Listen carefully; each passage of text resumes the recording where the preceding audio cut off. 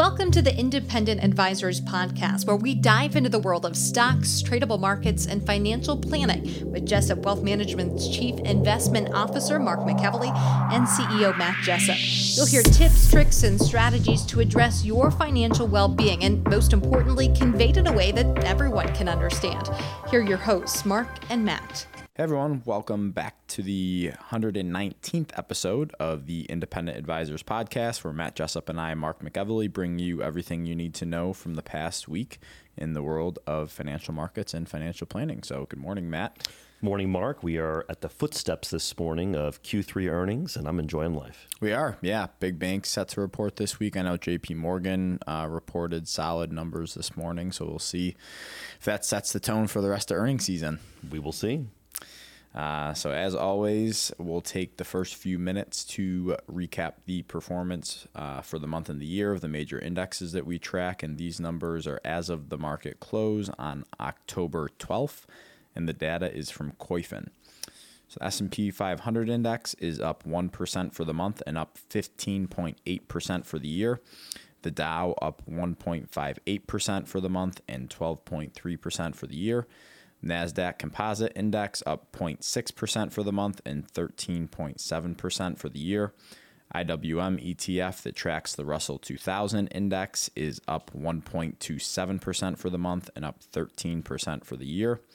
The Vanguard International ETF ex-United States is up 0.16% for the month of October and 5.3% for the year. The 3-month T-bill currently sitting at 0.06%, 2-year Treasury yield at 0.34%, and the 10-year Treasury yield at 1.58%. The 10-year keeps creeping up, doesn't it? Yeah, it does. Yeah, and you've seen that. Financials, energy outperforming, tech underperforming over the past month or so. Yeah. Right. Big news headlines, current events from the week. Congress passed legislation to raise the debt ceiling through early December. And this is one of the things that I was thinking about earlier this morning, Matt. You know, I think the U.S. government, and I know that the Fed is supposed to be a separate independent body, right? Mm-hmm. They have a vested interest at this point to keep interest rates low, right? Absolutely.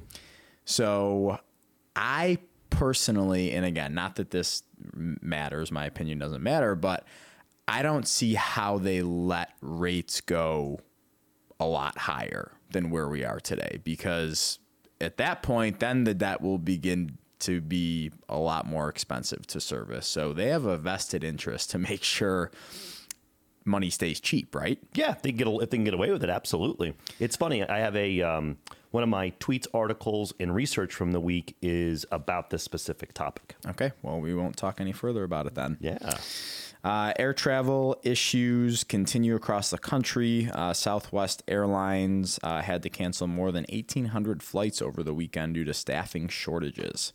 Their own staff and air traffic controllers and weather delays. Was your brother Andy impacted by any of this? He started flying yesterday and So got rerouted. He was supposed to go, I think, to Charleston, got rerouted to Austin. But I think ultimately you got to realize how big Southwest is. Mm-hmm. You know, they're one of the largest domestic carriers in the U.S., and there's a lot of just economic impact of that magnitude of flights being canceled. I mean, you got to keep that in mind. Right. It's tremendous. Next, oil prices rose above 80 over the past few days, which is the highest level since 2014. And Q3 2021 corporate earnings season begins this week, like we said, with banks kicking off the reports. Q3 2021 earnings are expected to have risen 27.6% year over year, according to FactSet. Let that sink in, Mark. I mean, I know last week I had a comment in regards to earnings and where they were in comparison to 2019. And if you look at this now, I mean, 27% year over year for the average S&P 500 company. That's tremendous. Yeah. And it's kind of expected, though, right? Because with of where recovery, we were last earnings year. recovery. Yeah. So I'll let you kick it off with research from this week. All right. Well, great minds think alike. So my first tweet is in regards to the Federal Reserve, Mark. And this tweet was from Joe Fahmy. He has a blog called The Next Big Move. I'm going to read the tweet, and then we're going to discuss a couple of things. Okay? So he said, and I quote, "My guess is the Fed will announce their taper schedule in the upcoming November meeting, but it won't start until January of 2022. $120 billion per month in bond buying, reduce $10 billion per month through 2022, no rate hikes till 23. Smoke them if you got them," he says. Now, Mark, clients are hearing a lot of technical terms right now in the financial news media. So I think we need to break down a couple of these terms because I think they're going to continue to be utilized. Okay? So let's just start off, Mark. What is the Fed? Yeah, so the Fed's a body that has two mandates in this country, is to have maximum employment is number one, and number two is stabilizing prices. And in terms of stabilizing prices, they kind of have two major levers that they pull, is controlling the Fed funds rate, which is the rate that banks lend and borrow to each other overnight to meet their demands. And the second is, buying bonds or flooding the market with liquidity if it needed to be. So I think the next question you have on here is, what does bond buying mean? And the Federal Reserve can go out in the open market, purchase bonds to give cash to institutions or the government where they can fund their operations. And they could literally create this money out of thin air. Correct. Yes, electronically per se. Right. So the third thing is we keep hearing this term Fed taper, and I'll take that one, Mark. Fed taper, listeners, has to do with when the Fed begins to slow down their rate of the printing of money, okay? So to be very specific, they are printing, as we speak, $120 billion a month. So what they're being forecasted by this gentleman, and by the way, I agree with his synopsis, is that beginning in January, they're going to begin to slow down the printing of money, start to taper it off at $10 billion a month. So let's say in January it goes from $120 a month to $110. February it goes down to $100. And they're going to start weaning the market off of all this excess liquidity. Because believe it or not, today, October 2021, they're still doing that. Mm-hmm. So I want to throw this out there that, in my view, is something that needs to happen, in my opinion. And it's been so translated and communicated to the market. Shouldn't be a surprise. Yeah, I agree. I don't think, I don't know if I don't like to make predictions, but do you think that we're ever not going to have like QE anymore because like open market activity where the Fed's active? We're so drunk on, getting flooded with liquidity from the Fed. I think it's the Fed's new fancy tool where they don't have to change headline interest rates as much. Mm-hmm. I think it's their new tool where they can manipulate things behind the scenes a lot easier. Right. Good way of saying it. Okay. So one last thing. What does it mean, Mark? And I know you mentioned it, just go a little bit deeper, when the Fed changes interest rates. Yeah. Because people are programmed the last 3 decades that's how the Federal Reserve controls monetary policy. Yeah, so it starts with, like I said, the Fed funds rate, which is the overnight lending rate that banks in this country lend to each other. So banks have obligations, right? So if they need money and they don't have the cash on hand, they'll borrow it from another bank to meet their obligations. And this, funnels through the rest of the economy. So it affects other interest rates and other lending rates that consumers use, right? Thing like prime. People hear prime all the time. Yeah, credit card rates and typically interest rates in this country tend to follow each other, and, mortgage rates aren't directly tied to this, but when the Fed lowers rates like they did in 2020, you saw mortgage rates come down to all-time lows. And the same thing, now mortgage rates are rising because of the anticipation of the Fed raising rates in the future. You got it. And so the bottom line for me, I agree with Joseph's timeline. I think this is my base case of how the Federal Reserve deals with monetary policy. And my opinion, assuming that happens in that way, that timeline, that's not bearish. No, yeah, because it goes back to the fact that I think that the Fed's confident enough that, the market doesn't need that much liquidity and it could handle, paring back to where we were prior to 2020. And I don't know if we're going to get there or not, but I think that's the end goal. I'm also impressed that the Federal Reserve is not viewing the current short-term inflation as long-term. Otherwise, they'd be paring this back. They would be making the Fed tapering sooner and quicker in fashion. Mm-hmm. Interesting. All right, my next one is a global economic growth update. Now, this is a tweet from IHS Markit, very well-known research and analytics firm. This is from October 5th, Mark. Before I begin with this tweet, I would like to explain to listeners, what is PMI, okay? The Purchasing Managers Index, or PMI, is an index of the prevailing direction of economic trends in the manufacturing and services sectors. It consists of a diffusion index that summarizes whether the market conditions, as viewed by purchasing managers of companies, are expanding, staying the same, or contracting. The purpose of PMI is to provide information about the current and future business conditions to company decision makers, analysts, and investors. The PMI is compiled and released monthly by the Institute of Supply Management, ISM. The PMI is based on a monthly survey sent to senior executives at more than 400 companies in 19 primary industries, Mark, which are weighted by their contribution to U.S. GDP. The PMI is based on 5 major survey areas: new orders, inventory levels, production, supplier deliveries, and employment. The ISM weighs each of these surveys areas equally.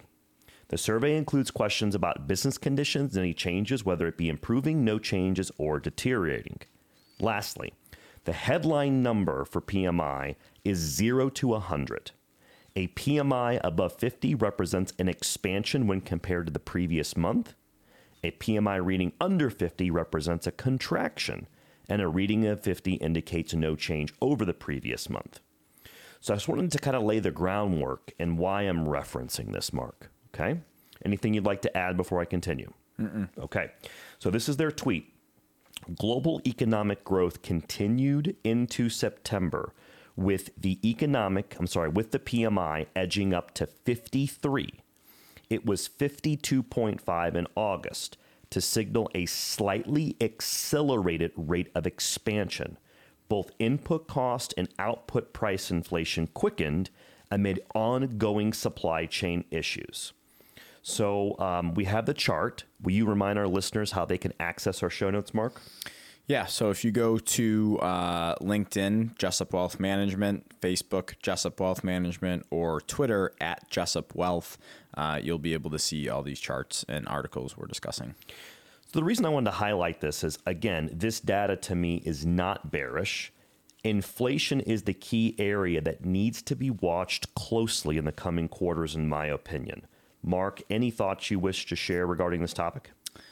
No, I think it's encouraging. It's also encouraging that, the front page of Barron's were cargo ships off the coast of California. So I would like to think that the worst of the supply chain issue is over and, this stuff starts to normalize. Yeah, a good analogy for listeners is once financial related news starts hitting mainstream media, tends to be near a top or a bottom short term in the markets. Right. And it's kind of similar with this type of information. Yeah, and it's you can just do like a Google search of like Barron's magazine covers, and if you think back to like 07 or 08, when they posted stuff about the housing market, that was like the low in housing prices, right? Correct.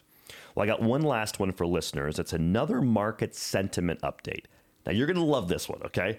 Because the trader I follow on Twitter, his name is Interested Observer. You follow some I was going to say interesting guys, but yeah, I love the name. You like the name? Even Luke gets excited about this. So this tweet's from the Interested Observer on October 6th. And I'm going to read it first, and then we're going to go from there. So U.S. Investors Intelligence Poll. Bulls, 40% of the market, down 6% from the last reading. Bears, 22.5% of those polled, up about 0.5%. And those calling for a correction, 37%, and that's up about 6 points from the last. Statistics, lowest bullishness since April of 2020. Correction camp, highest since early March of 2020. What was going on in March and April of 2020, Mark? Not good stuff. Not good stuff. Depths of COVID in the market really, getting hit hard. Right. And then he had in parentheses, 2008 changed a generation of investors. Okay? Mm-hmm. So there's more to unpack in this tweet than meets the eye, Mark, in my opinion. First, this is an opinion/comment I have about this tweet. I like seeing such high levels of pessimism. Why? It tells me that investors have already positioned their portfolios, i.e., sold stocks, hence a majority of the selling has already happened last month in September. Lots of dry powder, i.e., money on the sidelines. Once buying begins, historically, those types of weak hands that sold in September tend to historically chase prices higher. Second opinion comment I have about this tweet. Correction camp highest since early March of 2020. Mark, what usually happens in the market when everyone's expecting something to happen? The opposite. The opposite. Third opinion comment I have about this tweet. Quote, 2008 changed a generation of investors, end quote. I bring this up because even after 13 years, investors still think corrections look like 07 and 08. Now, Mark, I know you've spoken about this before in the podcast. I would like for you to expand your thoughts on this specific topic, and then I'll chime in. Yeah. I think 07 and 08 was just one of those events that, obviously clearly scarred a lot of people. And everyone thinks, well, if we drop, 10%, then we're well on our way to 50%. Mm-hmm. Right? And all those things are possible outcomes. Very. But it's not realistic when you look at historical data. Right. That every time it's going to do that. Yeah. And I would make the argument that, you go back and look at each recession that's on record, is all of them look extremely different. Obviously March of 2020 looked extremely different than 07, 08. Looked different than the correction we had in 16 when the China stuff was going on. Absolutely. Looked different than in the winter months of 2018. I think it was December of 2018 when we had about Q4 a 20% correction. Not friendly to the markets. So if you go back and look at this stuff, everything looks different. And, in the span between even 07 and 08, not including it, 2016, 2018, 2020, did they all seem like the world was ending at that time? Absolutely. But look where we are now, right? So, I think when people are talking about, especially their retirement portfolios, people are saying, I can't afford to lose this money. It's like, well, you're not really permanently losing the money, right? I think people should reframe it and be like, I can't afford not to be invested. I think that's what we need to have the conversation about, because everybody wants to have their cake and eat it too, and it's not realistic. No, it's not. And I'm gonna talk about this a little bit more here in a little bit, but the average year, there's usually at least between a 12 and 14% correction in the markets every year. That's the price you pay to get market-related returns. Right. Not every year is going to be like the first 8 months of this year where we didn't have a 5% correction in the markets. Yeah. So just my 2 thoughts on everything. It was interesting. I saw that tweet, and immediately in my mind, I was like, 3 key points. Boom, boom, boom. And I'm like, I can't wait to unpack this in the podcast. Yeah, well, it's just like it's kind of like the AAII, sentiment survey that we talk about, and obviously it's better when more people are bearish, I think. Yeah, and in listeners, the reason I tend to point these out when you have kind of points of stress in the market, or when the market's kind of at a short-term low point, is, for me, I think they're good contrarian indicators, personally. Yeah. And so, I just want to throw that out there, and I'll send it over to you, Mark, to continue. Yeah, so the first thing is an article by LPL Research titled "The Most Important Chart in the World." Oh, this should be good. So Ryan, our intern, actually sent this to me. Love that. So kudos to Ryan for that. So again, this was by LPL Research on Wednesday, October 6th. And they said, and just like that, the calendar turned to October and volatility picked up in a big way, with 3 consecutive 1% moves for the S&P 500 index to start the month. As we noted in our October preview, this month gets a bad rap for being a bearish month. In parentheses, it isn't, but it absolutely owns the title as the most volatile month.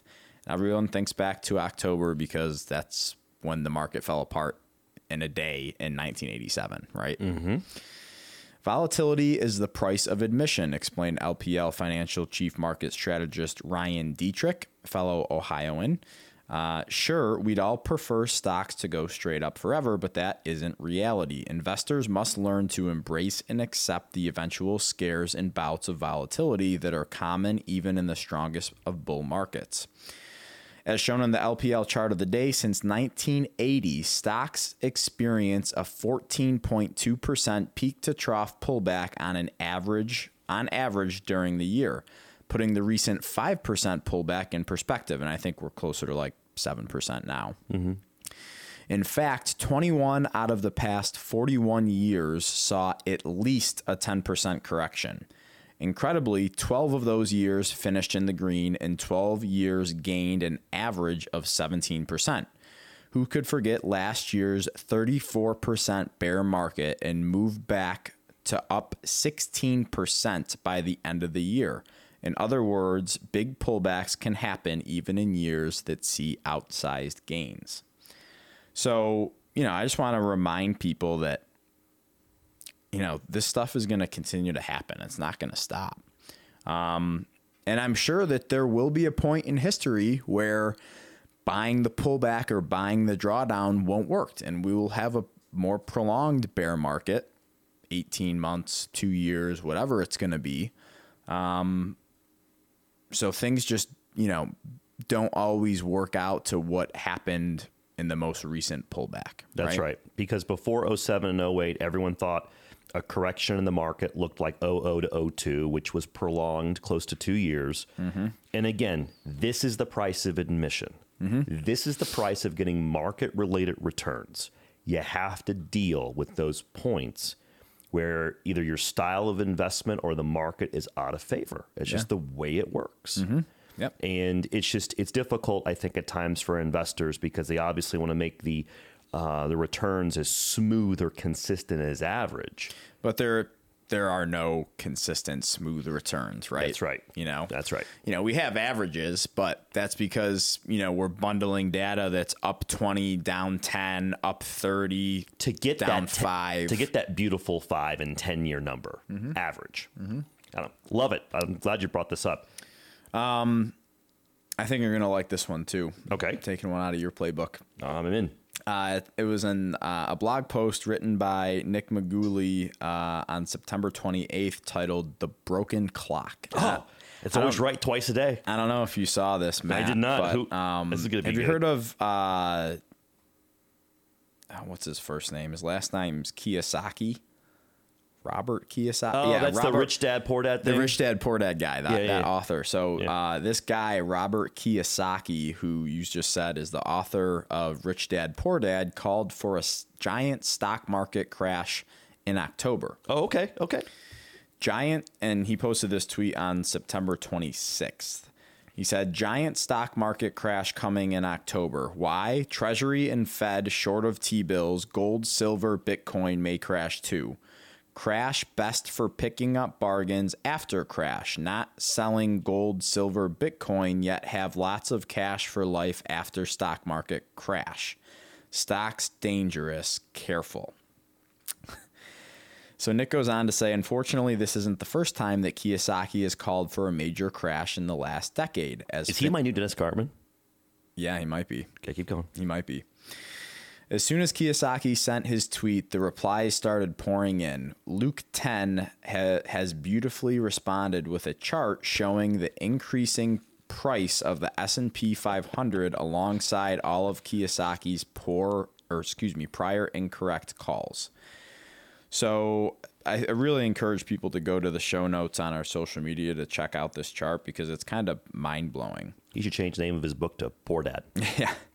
So he called for a crash on April 7th, 2011, May 23rd of 2015, July 30th of 2017, August 7th of 2018, April 17th of 2020, which was after the worst was already over. It was done. It bottomed on March 23rd. Called for a crash on October 28th of 2020, which was after the pullback in the fall, and then now. And it shows this on a chart with the S&P 500. It's just interesting of how wrong he's been, right? So Nick goes on to say, I don't mean to pick on Kiyosaki because many others have made equally wrong predictions in the past, i.e. Dennis Gartman, Jeremy Grantham, so on and so forth. But Kiyosaki is the most popular person doing it, and as the chart above illustrates, he has been doing it for a long time. Given the size of Kiyosaki's audience, it's irresponsible for him to call for crashes so often, especially considering that he's trying to help people with their personal finances. Just going to say that. But the real tragedy here is that one day he will be right. One day a crash will come and Kiyosaki will take a victory lap for all to see. Will his prior incorrect calls matter? Not at all. You can try to point out his flawed track record, but it won't make a difference. They will feel the pain from the crash after it happens, and then they will think Kiyosaki knew it all along. Oh, he got it wrong 8 times before? Who cares? He's right now, isn't he? The saying goes that even a broken clock is right twice a day. Well, if that clock happens to predict the next time you could lose money, you might listen. It really doesn't matter that the clock doesn't work all the time, does it? Because I've stated before, failed predictions don't matter. They don't seem to have any impact on someone's brand. If failed predictions mattered, then people like Scott Galloway, John Hussman, and Robert Kiyosaki wouldn't have their audiences, but they do. They do despite being wrong so many times. How can this be true? Because people don't care about the objective truth. They just want an answer.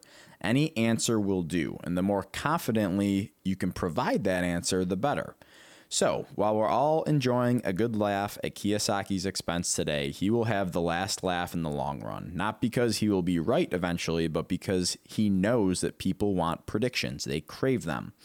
But this is the oldest trick in the book. Financial companies have been doing it for decades, and many still do. There's always a market for broken clocks. Just make sure you don't get sold one. I love that you picked this. I love the way that Nick framed it because I'm very like-minded in this. I know you are too, Mark. Here's the danger side of this, is that when people like him eventually are right, it's going to happen like it did after 07 and 08. Michael Burry.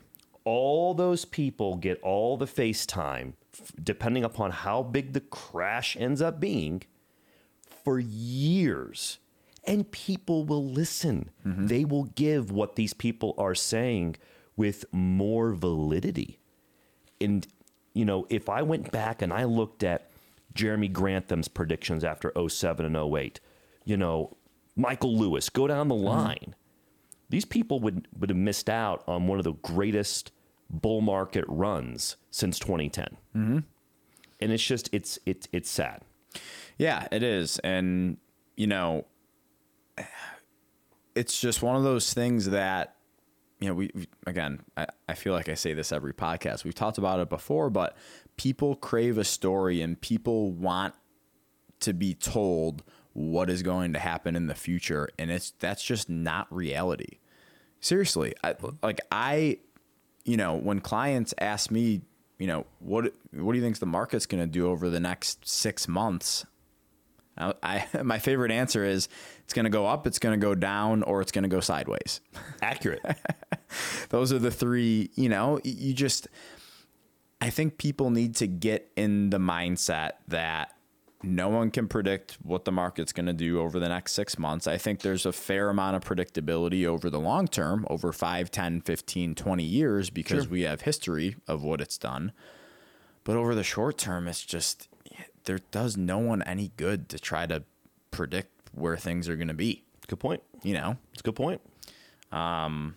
Especially with such outlandish predictions. Claims. Yeah. And that's the sad part, is that he has a large following because of the book that he wrote, and people, I'm sure, are going to listen to what he's saying. It's unfortunate. Yeah. Moving on to the financial planning topic of the week. This was a article from Cheryl Rawling on Morningstar, and it was 8 financial do's and don'ts for the 7-figure retirement. So I just want to go through a couple of these and see what you think. All right. So she says, don't retire too early. The thought of retirement can be tempting, but there are emotional and financial reasons not to jump the gun. Make sure you have a life outside of work, or retirement will be a nonstop boredom. Sleeping in and watching TV are not the keys to a happy retirement. And the thing that I want to comment on here is that, we've learned this from our own clients, Matt, that people are way happier in retirement if they're staying busy. They have a part-time job. And they're healthier. volunteering. They're taking care of their grandkids. They're doing something.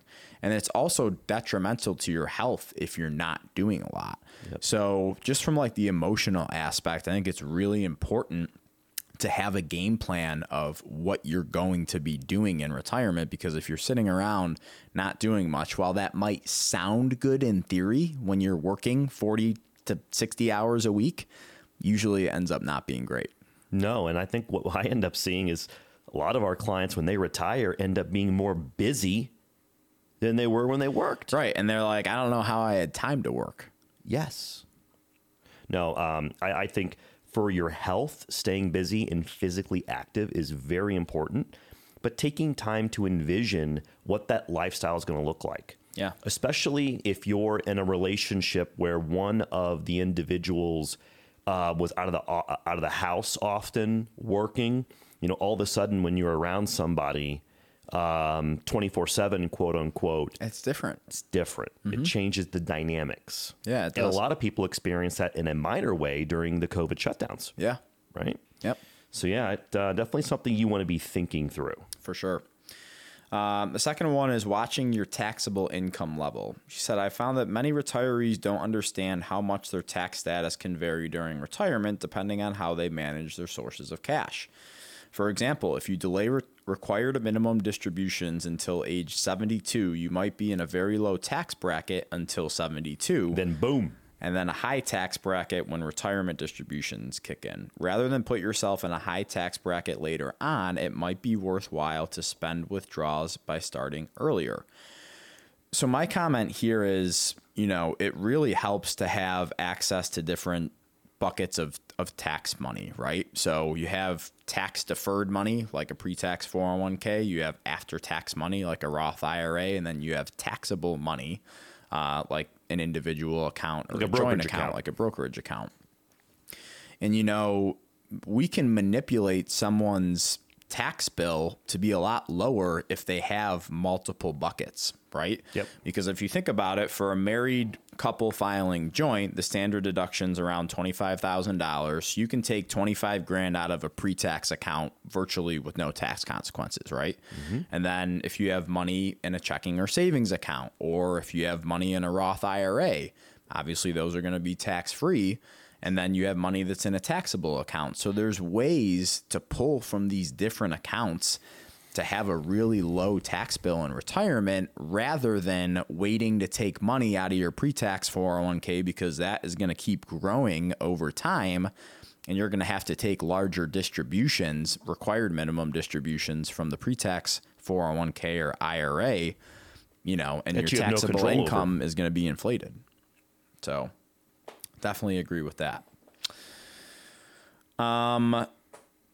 The next one is not taking Social Security too early or too late. There's a natural instinct often built around fear to start taking Social Security as soon as possible, but taking Social Security benefits before full retirement age can reduce your monthly benefit by up to 30%. Delaying benefits past your full retirement age increases your benefit by 8% a year through age 70. Yet there can also be a valid reason for taking those payments sooner rather than later. So when should you start taking Social Security? It's generally best to wait until your full retirement age to begin taking benefits. Full retirement age is currently 66 for those born between 1943 and 1954, and it increases to 67 years old for those born later. Taking Social Security benefits earlier than full retirement age is often the wrong move if you plan to continue working. That's because earning income above $18,960 per year lowers the amount you receive from Social Security.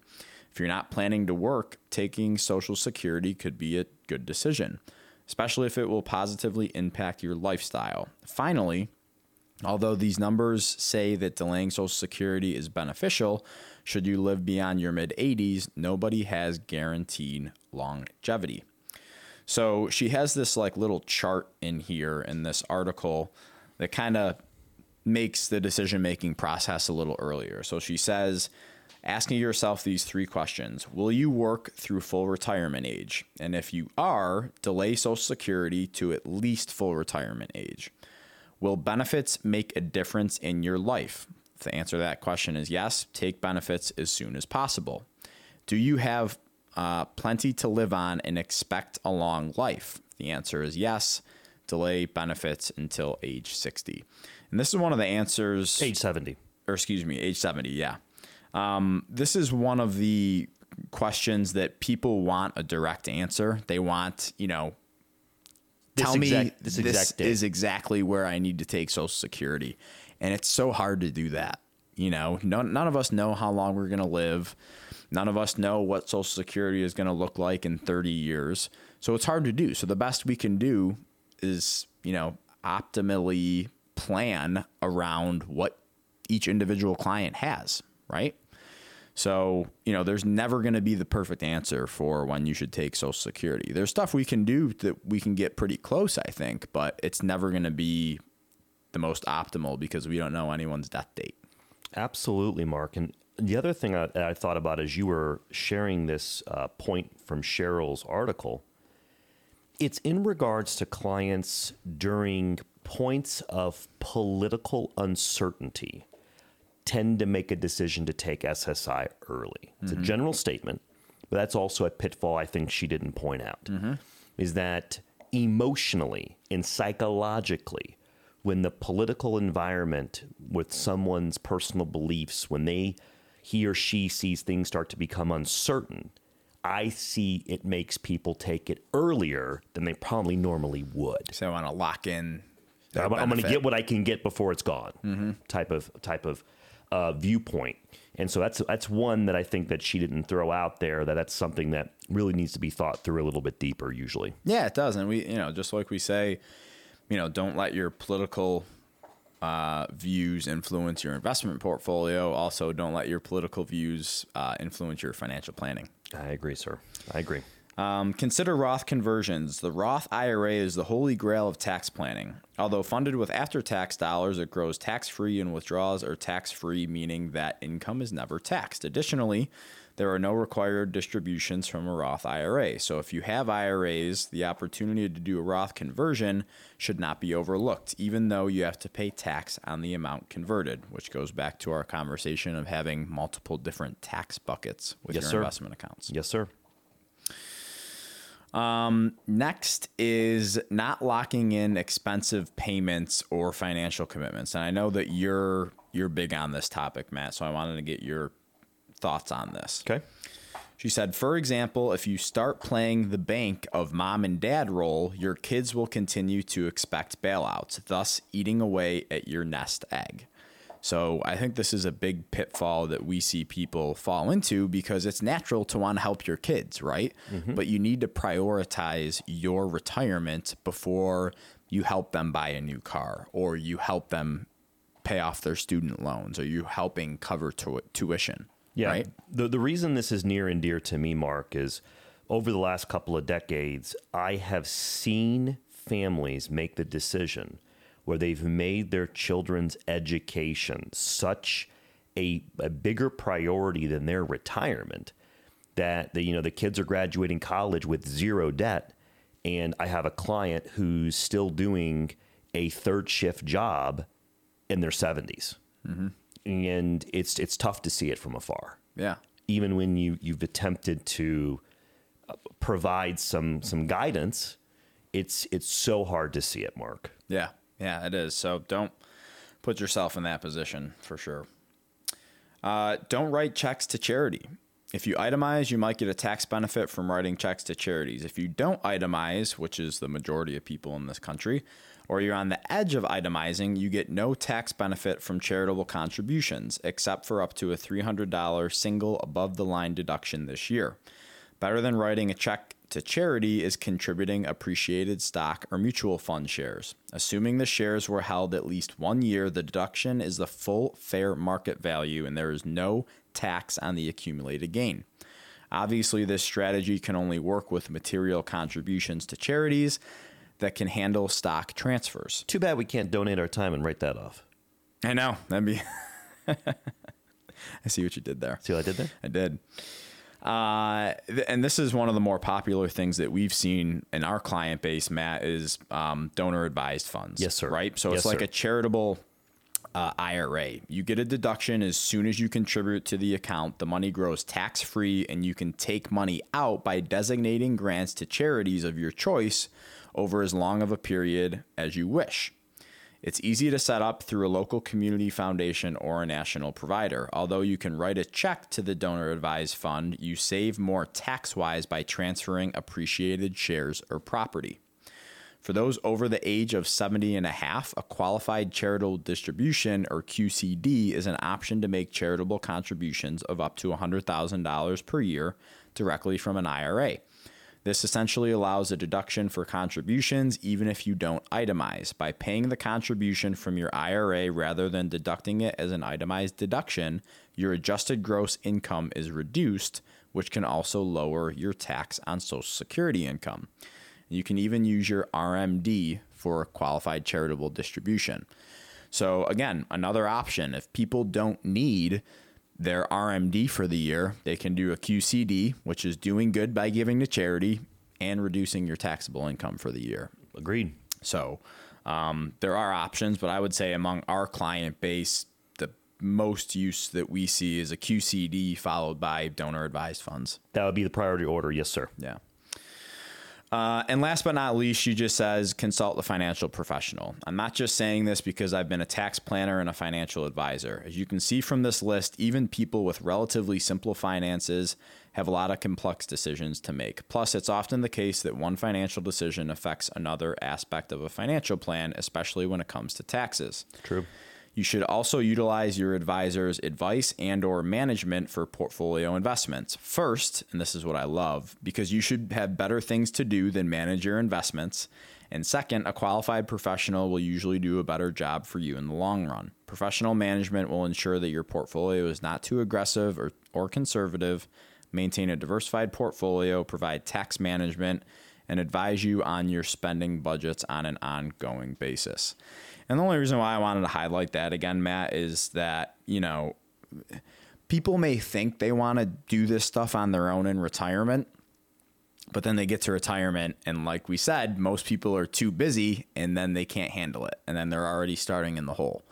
It's just, again, one of those things that if I don't do it for a living, I want someone else who does do it for a living to manage it for me. Well put. Right. Well put. So that's all I had, Matt. Probably leave it there for the week. Anything else before we wrap up? I do not. Okay. Well, thanks for tuning in, everybody, to episode number 119 of the Independent Advisors Podcast. We will see you next week for episode number 120. See you soon. Thank you for listening to the Independent Advisors Podcast. If you're interested in hearing more, hit the subscribe button so you can be notified every time a new episode gets released. Feel free to share with friends, family, and follow us on Twitter at Jessup Wealth, Facebook, and LinkedIn. Mark and Matt will continue to share beneficial information on these social media sites. Also, check out the podcast tab on their website. That's www.jessupwealthmanagement.com. There you'll find links to every episode of the Independent Advisors. Have questions or topics you want to discuss on the show? Message us on Twitter, LinkedIn, or send an email with the words questions and topics in the subject line to inquiries@jessupwealthmanagement.com. We'll talk about it right here on the podcast. Certain sections of this commentary may contain forward-looking statements based on reasonable expectations, estimates, projections, and assumptions. Forward-looking statements are not guarantees of future performance and involve certain risks and uncertainties which are difficult to predict. All indices are unmanaged and are not available for direct investment by the public. Past performance is not indicative of future results. This podcast is provided for general informational purposes only and does not constitute either tax, legal, or financial advice.